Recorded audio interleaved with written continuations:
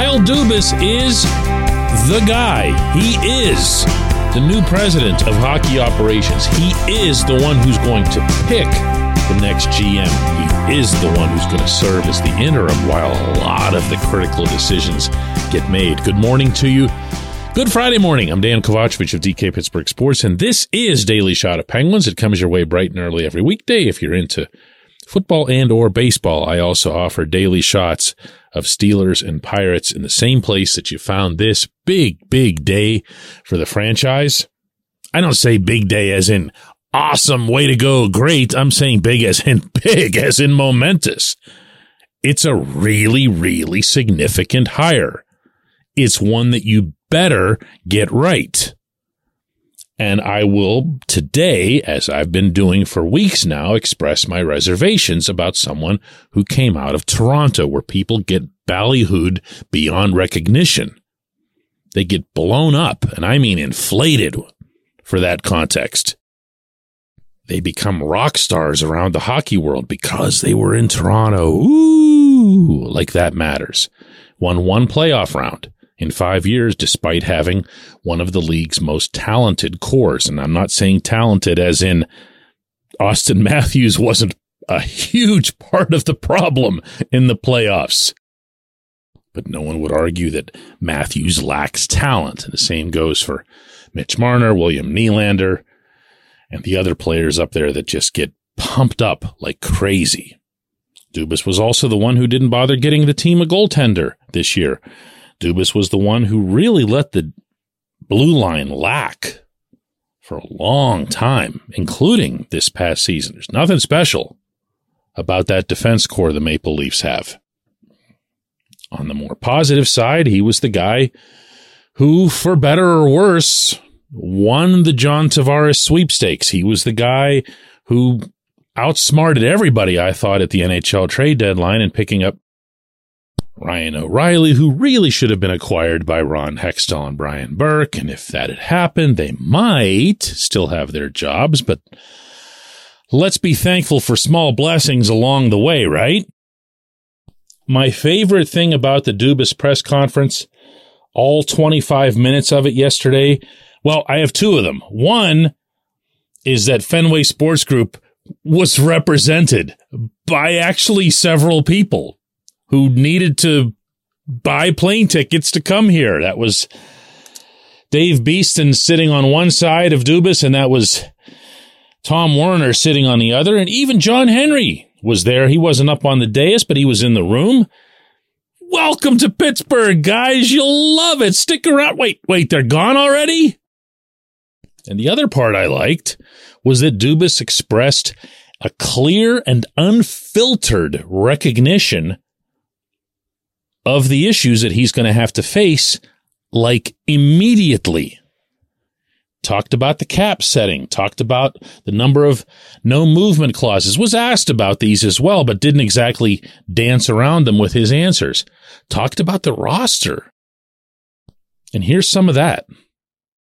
Sully and I have had a very brief discussion on this. I think, obviously, the top end of the forward group, I think is very good. I think you look throughout the league, and to have that group that's there and whatever formation you want to place it on that night is going to be good. You know, you have Jake Gensel and Crosby on one. You've got Malkin centering another. Wherever you want to put the other pieces around, you're going to have a good group there.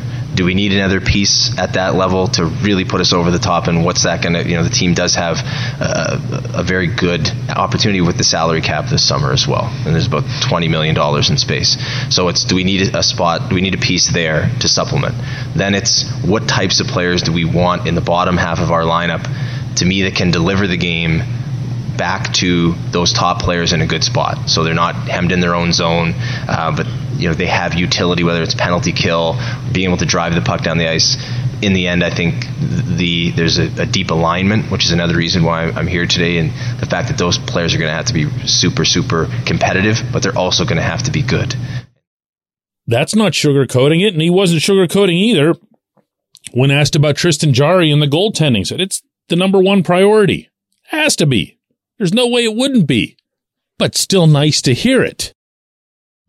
There was actually a healthy amount of Jim Rutherford in some of his dialogue.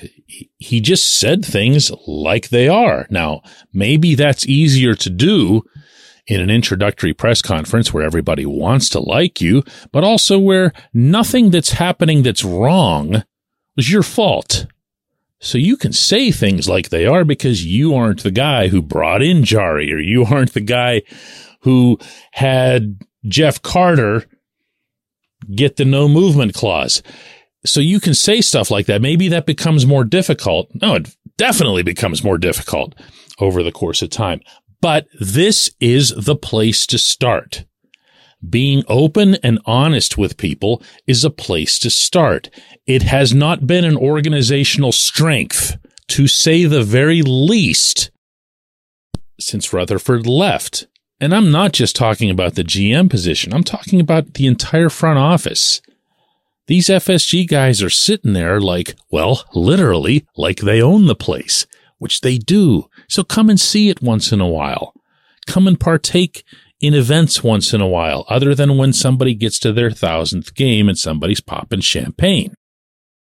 As much as I appreciate and respect Mike Sullivan's candor in some situations, he never comes remotely close to saying anything negative about an individual player, other than, well, we need more out of him or something like that. And while that doesn't matter, public statements don't matter, if you say it often enough and you get huffy and puffy about it often enough, the sentiment can calcify. And then it becomes a real thing, like you're really, really, really defending Jeff Carter's presence in the lineup because he's okay at faceoffs. I don't know how Dubas is going to be. I don't know if he's even going to be anywhere near as accessible as he seemed that he'd be in this setting. Heck, I don't even know exactly what he's going to do. We might be seeing the exact opposite of the Brian Burke situation in that role, where everyone wondered what it is that Burke does and never really found out. Now you're going to be wondering, I think, what is it that Dubas isn't doing? How much is he really going to give to this GM? Is it going to be a GM in name only? Don't know. But the one thing that you can feel a little bit good about, I think, out of this day, while being open-minded about everything else related to what this guy can do here, is that there at least seemed to be some honesty, some down-to-earthism, something that actually felt like Pittsburgh coming from the Penguins for the first time in a long time. When we come back, J1Q.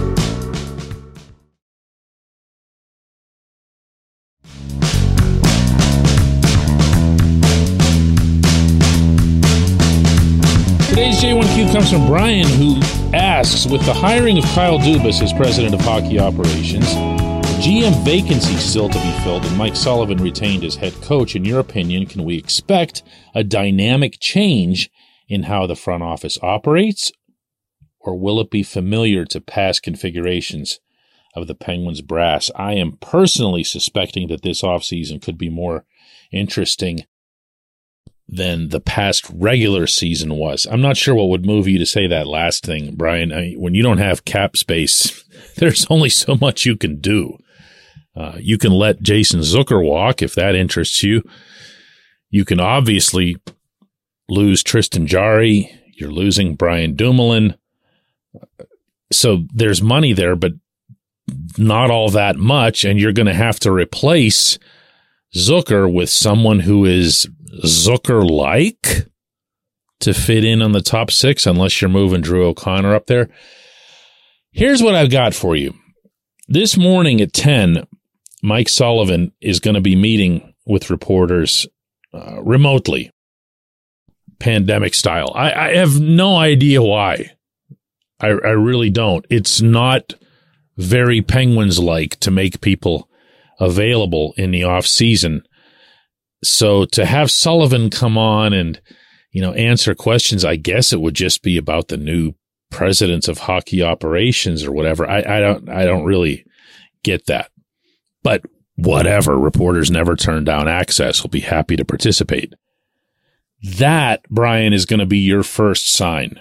I think way more than anything Dubas said. If you hear Sullivan saying things today that don't sound like Sullivan, like say, for example, hey, Drew O'Connor really impressed us over there in Finland just now at the Worlds.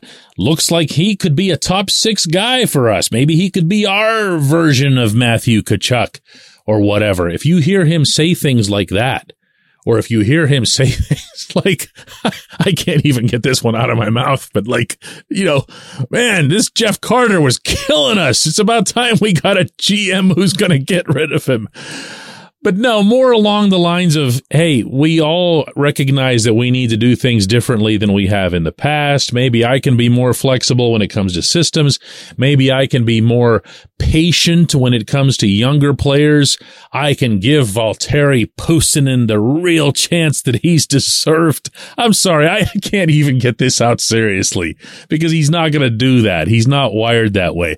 But if you hear even the tiniest inclinations from Sullivan that maybe he might be doing some things differently, then maybe the conversation that he'd have had with Dubas will be more two-way than one might have thought in advance of a hiring.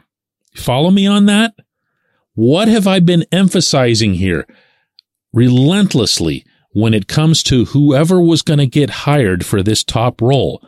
It was that they need to be able to walk into the coach's office and say, hey, Mike, got a minute? And it doesn't have to be confrontational. It doesn't have to be, I know more than you. It can just be some questions. It can be some information that gets exchanged. It can be letting him know that Carter's been traded to Arizona for some draft picks so they could take on the cap space. Yes, I know, no movement clause, whatever. I tried. It will be telling, though. It really will. What he says today and how. I'll tell you this. I'm going to parse this one way more than the Dubas session. I appreciate the question. I appreciate everyone who listens to Daily Shot of Penguins. We will do another one of these on Monday.